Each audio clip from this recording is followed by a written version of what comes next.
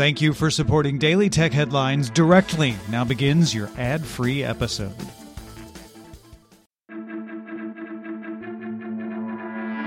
These are the Daily Tech Headlines for Tuesday, October 4th, 2022. I'm Rich Straffolino. Google launched new Nest hardware. The second-gen Nest wired doorbell eliminates fisheye distortion on its camera, can record up to an hour of footage on internal memory, and it's available now in snow, linen, ash, and ivy in the U.S. for $180. The Nest Wi-Fi Pro supports Wi-Fi 6E, includes a built-in Thread border router, and will support Matter when the smart home standard launches.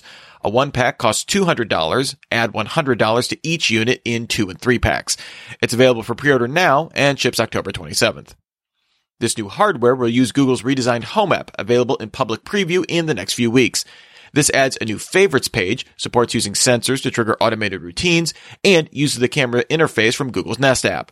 A web version will be available at home.google.com, with a Wear OS app coming as well. Xiaomi announced its flagship smartphones, the 12T and 12T Pro. Both use a 120Hz 6.67-inch OLED screen. The Pro uses Qualcomm's Snapdragon 8 Plus Gen 1 SoC, and the standard 12T uses a MediaTek Dimensity 8100 Ultra. For cameras, the Pro differentiates with Samsung's 200-megapixel HP1 sensor on the back, while the 12T makes do with a mere 108-megapixel sensor. Both pixel bin output images to 12 megapixels. They ship in Europe on October 13th. The 12T starts at €599, and the 12T Pro starts at €749. Reuters sources say the Indian telco Reliance Jio will release a JioBook laptop, offering an embedded 4G SIM card, Qualcomm SoC, and running its own Jio OS. Some Microsoft apps will be available on it at launch.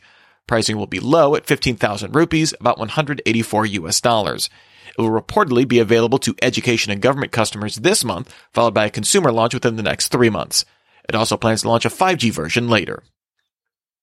Twitter started rolling out the ability to edit tweets to Twitter Blue subscribers in Canada, Australia, and New Zealand. This allows for editing a tweet up to 5 times within 30 minutes of posting. Tweets will display the timestamp when it was edited, with edit history viewable by clicking through. Twitter says the feature would come to the U.S. soon. Samsung announced it will triple advanced chip production capacity by 2027 to continue meeting strong demand. It also said it will begin mass-producing 3nm chips in June, targeting production of chips on a 2nm process by 2025 and a 1.4nm process by 2027.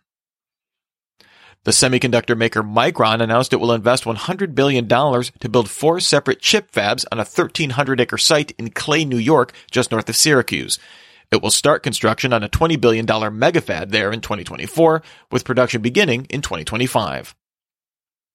The European Parliament voted 602 to 13 to approve a directive mandating all manufacturers selling consumer electronics in the EU to ensure support for a USB-C common port. The European Council must approve the directive so it can be published in the EU official journal. It comes into force 20 days after that publication. The requirements will start to apply to new devices after 24 months. The directive also empowers the European Commission to develop delegated acts to ensure wireless charging standards meet interoperability standards. Poshmark agreed to sell itself to the South Korean internet giant Naver in a $1.6 billion deal. At its IPO in January 2021, Poshmark peaked with a market cap of $7.3 billion. It will operate as a standalone U.S. subsidiary under founder and CEO Manish Chandra. Google will discontinue its Google Translate service for mainland China. It now redirects to the Hong Kong version of the service, which is not accessible in mainland China. Google cited low usage for the move. Meta released a new open-source AI platform based on PyTorch with a unified GPU backend to make it easier for developers to switch between chip architectures from AMD and NVIDIA. Typically, developers tailor code for AI inference operations to a specific chip architecture. OnePlus announced the OnePlus Nord watch. It offers a 1.78-inch rectangular AMOLED display. It's IP68 water and weatherproofed, features a heart rate and blood oxygen sensors, and can last up to 10 days on a charge. It runs RTOS and syncs health data with the N Health companion app on iOS and Android. It's available in India for 5,000 rupees. That's about $68. Ubisoft announced it's working to bring games owned on Stadia to PC through Ubisoft Connect before the service shuts down next year. Bungie also announced it's trying to figure out next steps for Destiny 2 players on Stadia. No publisher has announced an actual plan of action or timetable. Google plans to refund all purchases made for Stadia. Google Japan released a concept for a whimsical Gboard stick version, a 1.6 meter long keyboard with all keys placed on a single row. It published design files, firmware, and circuit diagrams on GitHub, noting it could be made on a 3D printer. Google Japan periodically puts out these crazy designs to promote its Gboard keyboard app. And finally, the game Duke Nukem Forever held the Guinness World Record for the longest development period for a video game project at 5,156 days from its announcement in 1997 to its release in 2011. Now, games industry biz's Brendan Sinclair notes a new game has the crown. Beyond Good and Evil 2 has gone 5,237 days from its announcement trailer in 2008.